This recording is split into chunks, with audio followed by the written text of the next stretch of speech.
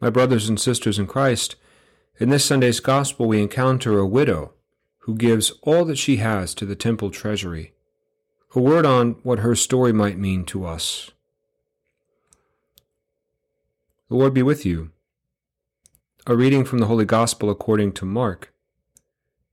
In the course of his teaching, Jesus said to the crowds, "Beware of the scribes, who like to go around in long robes and accept greetings in the marketplaces, seats of honor in synagogues, and places of honor at banquets. They devour the houses of widows, and as a pretext recite lengthy prayers. They will receive a very severe condemnation." He sat down opposite the treasury and observed how the crowd put money into the treasury. Many rich people put in large sums. A poor widow also came and put in 2 small coins worth a few cents. Calling his disciples to himself, he said to them, "Amen, I say to you, this poor widow put in more than all the other contributors to the treasury. For they have all contributed from their surplus wealth. But she, from her poverty, has contributed all she had, her whole livelihood." The Gospel of the Lord.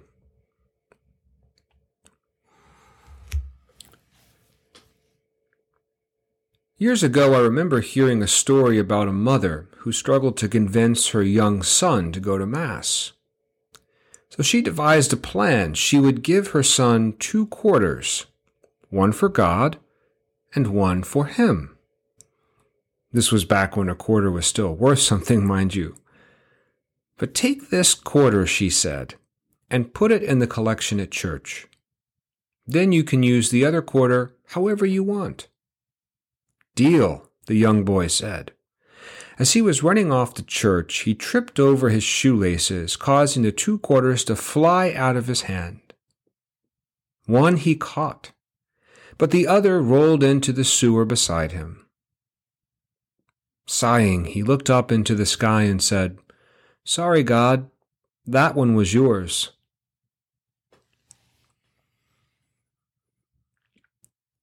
In today's Gospel, a widow empties her pockets, giving not one but both of her coins to God. It was, in Jesus' words, all she had, her whole livelihood. She had no pension, no social security, no 401k to rely upon. All she had, she gave away. Where will her next meal come from? Where will she go from there?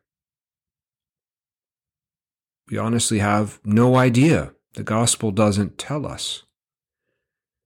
But that type of trust in God's providence is something only the saints seem to have.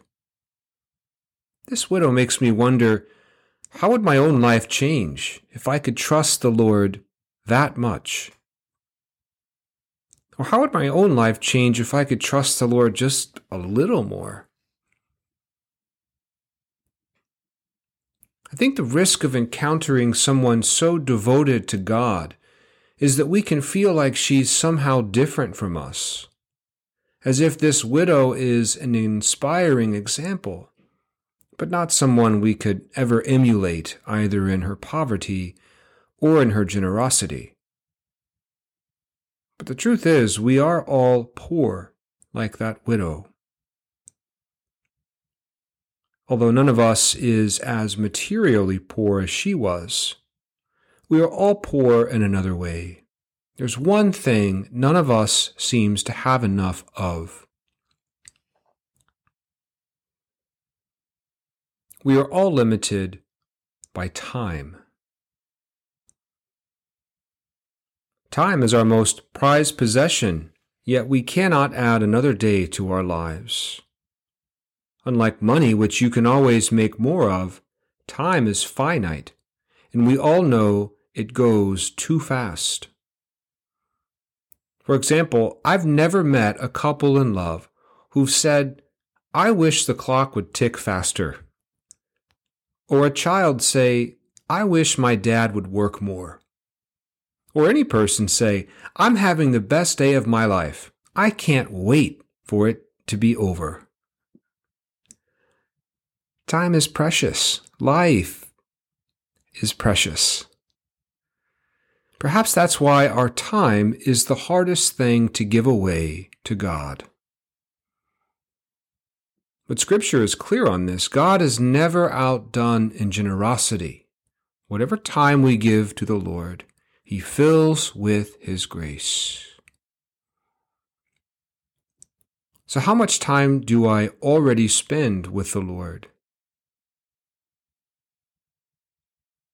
And like the widow in today's gospel, can I offer the Lord a little more of my time? Time spent in prayer, time spent in spiritual reading, time spent in charity.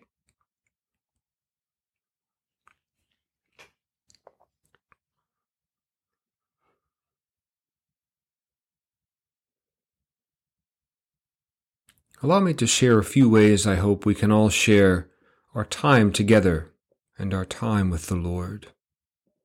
I dream of our young people thriving in our youth groups, singing in our choir, and using our parish as a place for them to bond. I dream of our adult choir expanding its mission, not only singing during Sunday Mass, but also offering seasonal concerts or singing at funerals.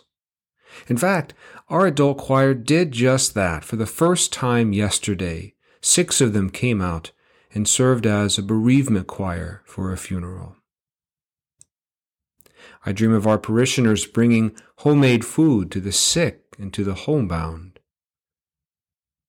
I dream of a full church gathering for Eucharistic adoration. I dream of St. Pius X being a place where people want to offer their time, because there's no place they'd rather be on a Sunday or any other day of the week. I dream of every person leaving this place saying, "That was time well spent." Maybe we already do. Sorry, God, that one was yours. Unlike the little boy who tried keeping what little he had for himself, may we be like the widow who gives everything to God. Her reward will be great in heaven, Jesus says, because God is never outdone in generosity.